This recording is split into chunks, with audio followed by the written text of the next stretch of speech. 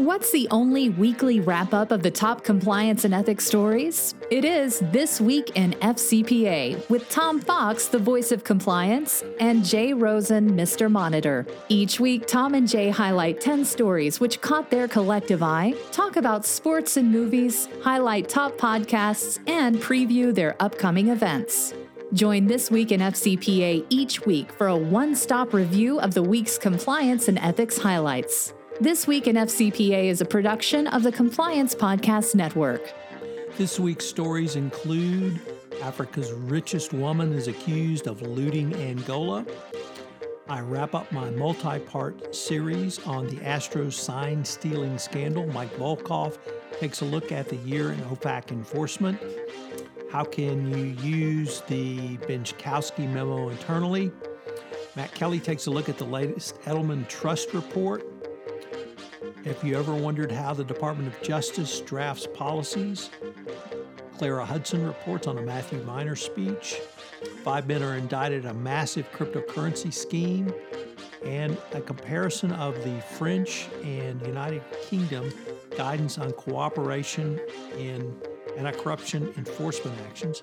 We conclude with asking the question, did the SFO miss an opportunity with its internal guidance? These stories and more on This Week at FCPA. This Week in FCPA is a production of the Compliance Podcast Network and a proud member of C-Suite Radio. Thanks so much for listening. Hello, everyone. This is Tom Fox, the voice of compliance, back again with Mr. Monitor's Jay Rosen for This Week in FCPA, episode 189 for the week ending January 24, 2020. The Off With Their Heads edition. Jay, will another kleptocrat lose their ill-gotten gains? What are going to be the final fallout for Major League Baseball?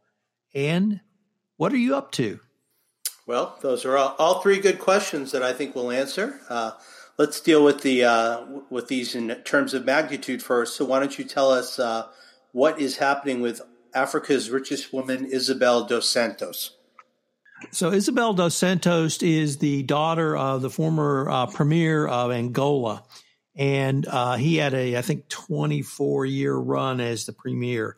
And he and his family completely looted the country. That's how she got to be the richest woman in Africa. And she has been, accused of massive looting. She claims it was all through hard work that she amassed this wealth. But in a stunning New York Times article that I believe came out last Sunday, it talked about the number of shell corporations and the strategies and tactics used that she was able to get money out of Angola and into her bank accounts. The story focused also on the U.S. companies that were involved in facilitating that, and it was the usual suspects: PwC, Boston Consulting, McKinsey, all of the companies we've seen in other African countries as well. This led to just a flurry of commentary. First of all, the CEO of PwC said that heads may roll over the firm's work for Dos Santos. The lead partner in charge of PwC's work for her left the firm this week. There are calls for investigations, of course, as was with the Gupta family scandal in South Africa. FCPA implications are plethoraed all over the place, in addition to money laundering issues. So when people wonder, aren't we at the end of the multi-billion-dollar scandals? Here we are, the first 20 days of January, and we're already into the first scandal, multi-billion-dollar scandal of 2020. It just never seems to stop, Jay. Well, and to continue on with our chronicling of imbroglios, January has also kept Tom Fox very busy as he's written about his hometown Astros and giving us some fodder that will probably come to roost when we talk about the Red Sox. But this week, Tom had 3 more parts in his blog post looking at the Houston Astros scandal. On the 19th, Tom looked at the ethics and the truth of the game and spoke about the self-proclaimed special one, Jose Mourinho, and talking about the fact that you really can't change the truth of the game. And Tom looked at the hard numbers, at how the Astros differed at home and away. And then he asked the question about, why do we have ethics in sports? Is it to teach youngsters the importance of fair play as a social construct? Is it to create a level playing field for those who compete and do so on hard work?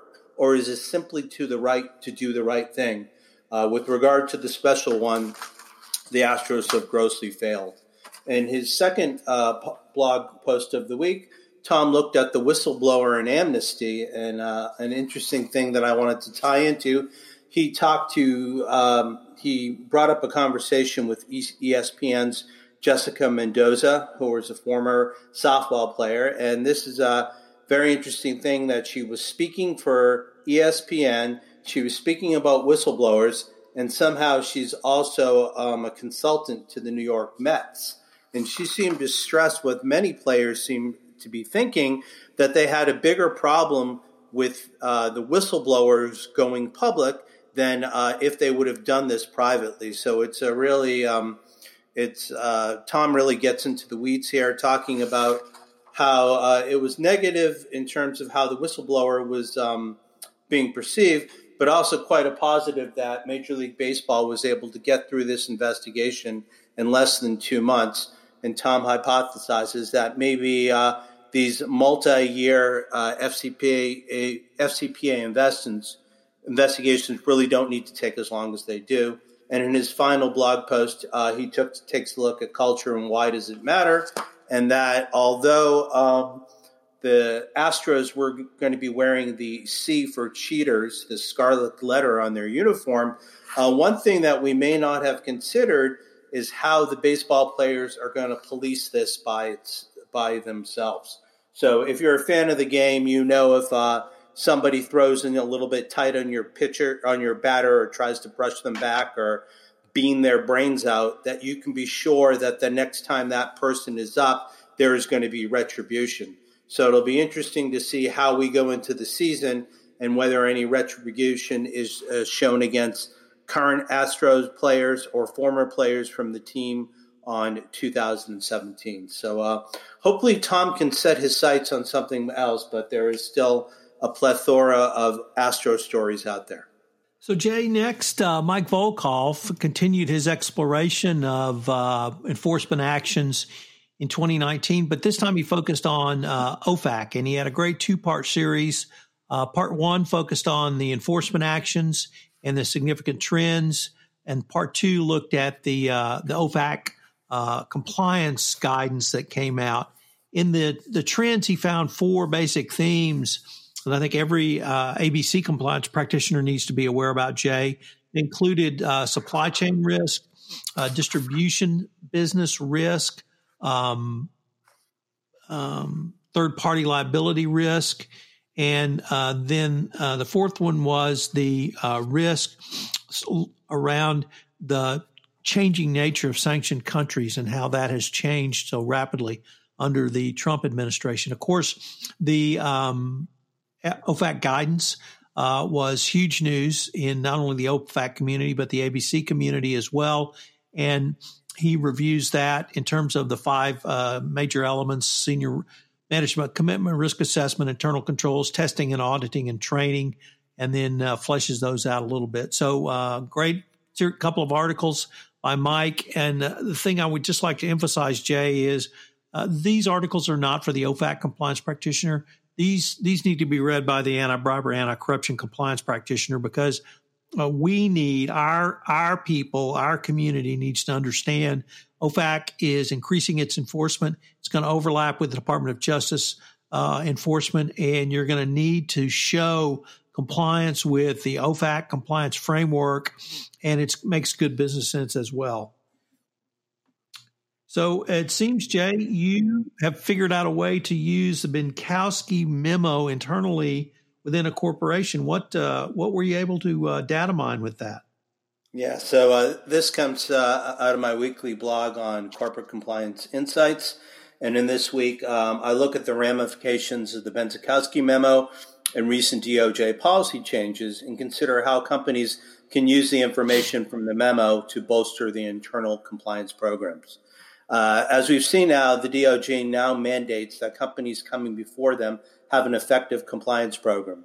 The days of wheeling in a large stack of documents are long gone and forgotten, but now companies must have substantive evidence of not just their program, but also its effectiveness. One of the strongest elements I take away from the Benzikowski memo is that a company needs to demonstrate that it has an effective compliance program, and from there you move to remediation and strengthening the program, which the memo addresses. If you begin with the premise that your company has a program, then the next step is to assess the program's strength and effectiveness as well as its weaknesses. So what does the company do if it uncovers a problem? Does it have the wherewithal to conduct a thorough investigation and determine whether or not something has to be self-reported to the government? On the remediation side, has the company gone deep enough to find out the root cause of the problem? Questions such as, how do we get here and what do we do to address it can become paramount. And one of the key elements the memo underscores is how seriously the company takes its compliance program obligation and what it does when the problem has been discovered. The memo employs companies to both recognize that they have a strong investigative process and also to move to strengthen it. Another internal area the company can focus on is discipline for those who engage in internal controls and policies and policy violations. But even more critical going forward is maintaining a fair process for discipline and incentives around compliance. This means that discipline is meted out fairly. Internal controls testing also play a big role in the company, and a company could pose multiple internal inquiries based upon what are controls around cash. Do you have some kind of mechanism for determining where cash is being spent? Do you have control over bank accounts? And do you have control over who is making these decisions? Next week in part 3 of this blog post, I'm going to explore now, since we've taken care of how do we leverage this internally, how can we use this information communicated in these memos to affect our external policies? Jay, next up, we've got an article from Matt Kelly over at Radical Compliance. Of course, Matt's the coolest guy in compliance. Yeah, the coolest guy in compliance. He reviews the Edelman Trust Report, the 2020 Edelman Trust Barometer, which was released this week, and he finds some fairly disconcerting news. The Edelman Trust Barometer has been published now for 20 years, and it looks like distrust is growing in large, prosperous countries, really in a way that we have not seen in quite some time. People, while they trust their individual employer, and see businesses as competent, they do not see businesses as ethical. Trust gap is emerging between well-educated people and everyone else. Distrust is growing in large, prosperous countries, as I mentioned. And then consumers expect brands to take stands on social issues and then act.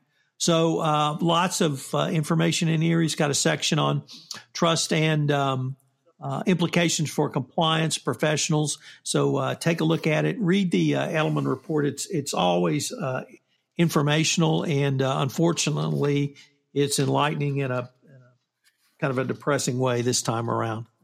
So have you ever wondered how the DOJ drafts its new policies? I have. That's a question that is on my mind. How do they do it? Well, thankfully, we have some answers. We have some answers from Clara Hudson reporting in Global Investigations Review, and she had a conversation with former Deputy Assistant Attorney General Matt Miner, who is now back in private practice, and he's rejoined Morgan Lewis. He oversaw the Criminal Division's fraud and appellate sections, working closely with the Criminal Division Chief Brian Benzikowski. Miner was involved in drafting a number of policy tweaks and updates, including the guidance for inability to pay claims and a revision of the department's guidance on imposing corporate monitors. Following his DOJ departure, Miner spoke to GIR about how he and the variety of teams worked together to pen the changes. Minor's role at DOJ required him to work on multiple matters at once, which meant that he divided his time between the department's various priorities. For example, a critical issue Minor devoted much of his efforts to was combating prescription opioid issues. He elaborated that it was important to make sure the criminal division's language gelled with policies across other DOJ components. Minor pointed to the National Security Division's December self-reporting policy, which has many similarities to the DOJ's FCPA corporate enforcement policy. The monitorship memo was one of the more straightforward ones to rework, Minor said, as it was mainly an update to the so-called Brewer memo, named after the man who penned it, former Criminal Defense Division Chief Lanny Breuer. Through the process of revamping the monitorship memo, Minor said he and Benczkowski were already thinking about the updates to the DOJ's compliance guidance, which took more time and effort, and the latest compliance guidance that was unveiled last April. The guidance is intended to help prosecutors determine how to assess a company's compliance program and decide what changes to bring to reach settlements. When in private practice, before he took on the criminal division, Minor argued that compliance should be given more weight in charging decisions. And explaining why these decision updates were so important, Minor echoed what DOJ officials have stated repeatedly over the past several years as they roll out tweaks. Clarity is a friend of the government because it helps prosecutors, lawyers, and companies know what to expect. So when we're often talking about the roadmap that is being laid out by DOJ, we can thank Minor for his efforts when he was in the government in harmonizing these different programs. Tom, next up, 5 men were indicted in a massive cryptocurrency scheme. Our good friend in Philadelphia, Jonathan Marks, took a look on it in his Board in Fraud blog. What says Jonathan? So, Jay, this was a fascinating story, which we probably need to file under. You couldn't make a movie about this, or you couldn't write a novel about this, rather, because fiction has to be grounded in reality. On December 10th, 2019, 3 men were arrested in connection with an alleged $722 million cryptocurrency mining fraud scheme. There is an additional defendant at large. The scheme was incredibly sophisticated, and Jonathan details that in his blog post. It exploits, obviously, the cryptocurrency world, particularly in terms of the peer-to-peer network. So when you have that network kind of outside the banking system and outside the regulatory system, you see how scammers can have a more straightforward approach. And Jonathan details that. He details how this fits into the fraud Pentagon and the anti-fraud measures you need to put in place, both in terms of prevention, detection, and perception.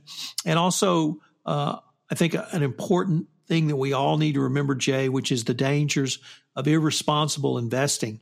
And so the perpetrators of the scheme were competent enough to promote and sell their ideas and dupe literally investors out of hundreds of millions of dollars because of the lack of understanding of Bitcoin, blockchain, and cryptocurrency, these basic terms in the new economy. So a great piece from Jonathan, and I would sort of put this under the category of what is risk and are you managing your own risk?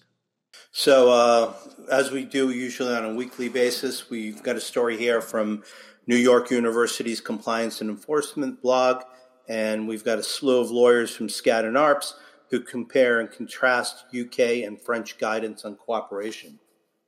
On June 27th of this past year, the French financial prosecutor and the French anti-corruption agency published joint guidelines regarding the legal framework governing French DPAs.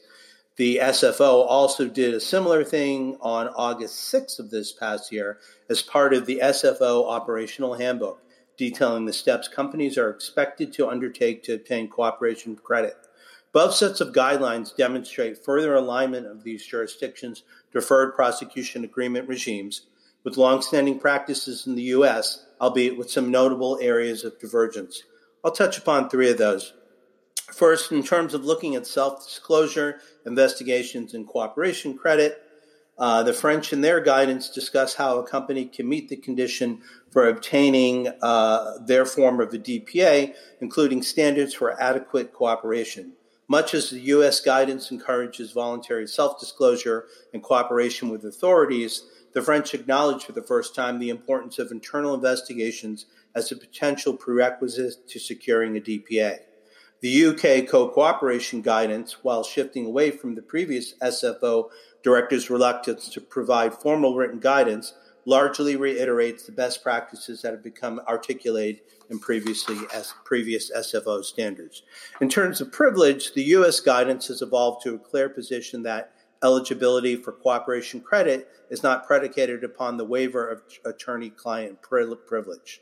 The UK formalizes the position previously taken by the SFO that when necessary or appropriate, it will challenge assertions in legal privilege. And finally, information on the individual and third-party conduct. The DOJ's current guidance, as revised in 2018, requires companies to provide information about the individuals substantially involved or responsible for misconduct. The U.S. and the U.K. guidance both make clear that companies are expected to provide information about the conduct of third parties. So we link to in conclusion, taken together, the guidance and the recent practice in all three of these jurisdictions demonstrate how a coordinated strategy is essential for responding to parallel investigations. Companies should ensure that issues including deconfliction, privilege, and access to overseas records are discussed and reconciled with each investigation agency to avoid duplicative efforts, navigate compliance with local laws, and ensure maximum cooperation credit. So, Tom, you've got an article coming up next. What is the SFO's internal guidance? Why did they miss an opportunity? Jay, this comes to us from Aziz Rahman. He is a senior partner in the international and corporate crime section of the UK-based law firm Rahman Ravelli. And it's posted in the FCPA blog. And he takes a look at some guidance, I guess you would call it guidance, from the SFO, which had a very soft release earlier this month. It is part of the SFO's operational handbook, and it is it's supposed to be internal guidance for the SFO prosecutors only. Matt Kelly, writing in Radical Compliance, said that it looked like an intern had photocopied a PDF and slapped it up on the website. It is 8 pages of documented title evaluating compliance programs, and it is some thoughts on what prosecutors at the Serious Fraud Office are to look at when they assess compliance programs.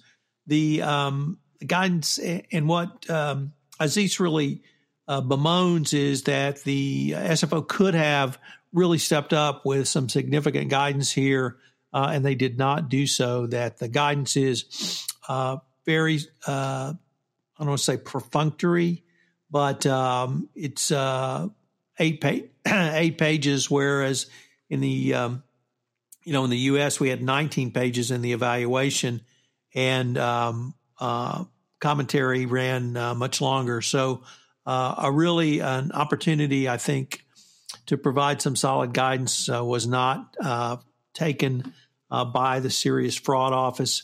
The one thing that I thought was interesting was that it outlines the stages at which the SFO will examine a company's compliance program, and it's 3.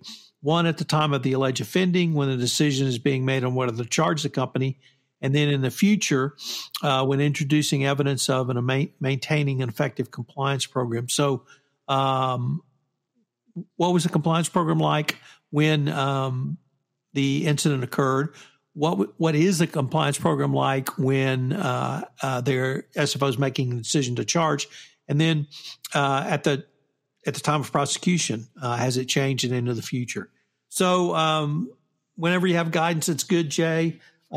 We have, I think, a fair amount more in the United States, but at least we have some from the Serious Fraud Office. So it is January 23rd, 2020. So that means you must be going into the home stretch of 31 days to a more effective compliance program series. What are some of the topics you looked at this week, Tom? So, Jay, on January 13th, I looked at institutional justice. On January 14th, I considered risk assessments. On the 15th, I looked at how do you evaluate a risk assessment.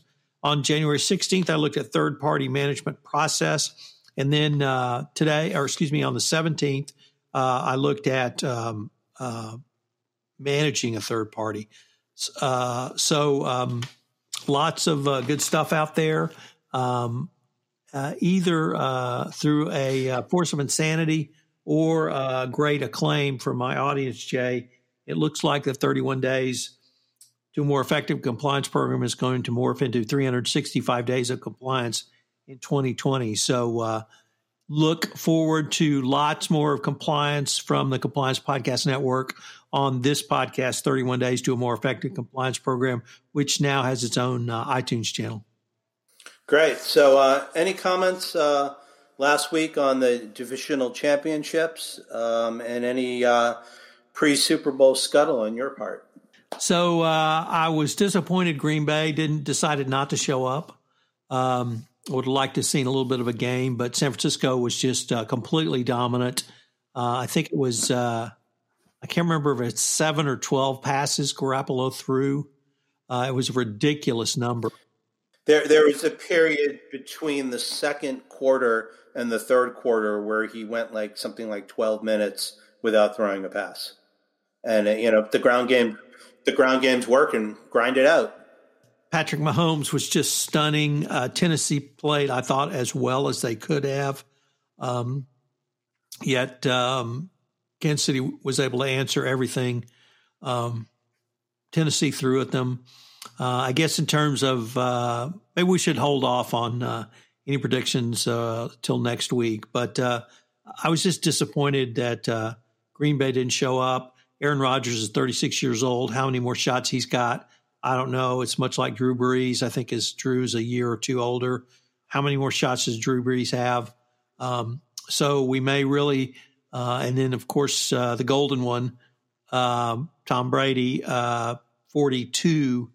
How many more shots is he going to have? And we really may be having a changing of the guard in terms of the top elite level quarterbacks in the NFL. Your thoughts? Well, the job. Yeah, I think the job description for quarterback in the NFL has really changed over the past couple of years, and we've seen, the quarterback become real multifaceted. And not only do they need to run, and not only do they need to throw, but you've seen the different offenses out there that have been designed around different players. And what they do in San Francisco is certainly different than what they do in KC or what they do in Baltimore. But, I think the game is exciting from an offensive perspective. From the defense, they usually have the rules against them. So, it should hopefully make for a good Super Bowl. And we haven't had one of those in a while that was really truly competitive to the end. So I'm still looking forward to that. And, to your comments about the GOAT, I'm torn. Kraft would like him to retire a Patriot.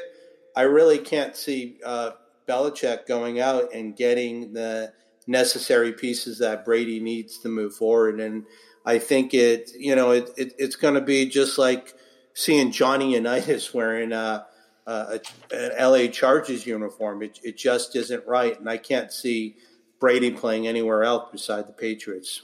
What say you about your Michigan brother?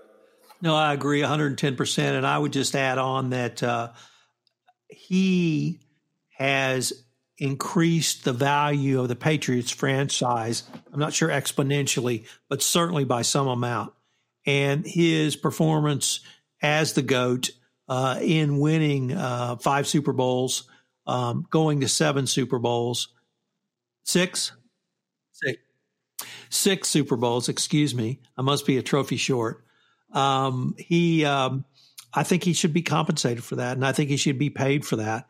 And if he's paid $30, $40 million, whatever he's paid, it is a pittance for what he has made for Robert Kraft and that franchise. And I hope that Robert Kraft will step up and pay him not only for the value he will bring over the next year, I hope however long he plays, I'll put it that way, plus what he's brought to the franchise and being the great Patriot leader he has. So I am like you. I do not want to see him in a San Diego Chargers uniform. I guess that can't happen anymore. But I don't want to see him in an LA Chargers uniform or anywhere else. And I'm afraid, as you are, that if he does go somewhere else, he will wind up broken in half on the field somewhere. And that's kind of those pictures we saw of Y.A. Tittle when he was with the Giants, particularly last year, when he was so desperately trying to win his first NFL championship, will be the last pictures we have of Tom Brady. And I don't want his memory to be that. All right, well, let's leave it at that for this week, and I'm sure we'll have some more specific comments next week as we move into the Super Bowl. On behalf of Tom Fox, the compliance evangelist and the voice of compliance, and myself, Jay Rosen, Mr. Monitor, we'd like to thank you for joining us for This Week in FCPA, episode 189 for the week ending January 24th, 2020, the Off With Their Heads edition. Thanks for joining us, and have a great weekend. Hello, everyone. This is Tom Fox again. I'd like to thank you for listening to this episode of This Week in FCPA. If you have any questions of Jay, you can email him at jrosen@affiliatedmonitors.com. You can email me at tfox@tfoxlaw.com. I hope you will plan to join Jay and I again next week, where we take a look at some of the week's top compliance and ethics stories which caught our collective eye. Of course, we will continue to follow the Red Sox cheating scandal. It will be no longer the Astros cheating scandal. Also, we'll have our Super Bowl prediction, so I hope you will check in for that very special episode. This Week in FCPA is a production of the Compliance Podcast Network and a proud member of C-Suite Radio. Thanks again for listening. I hope you'll join us again. If you haven't done so, please give us a rating on our iTunes. It would greatly help our rankings for this show. We look forward to visiting with you again. This podcast is a part of the C-Suite Radio Network. For more top business podcasts, visit c-suiteradio.com.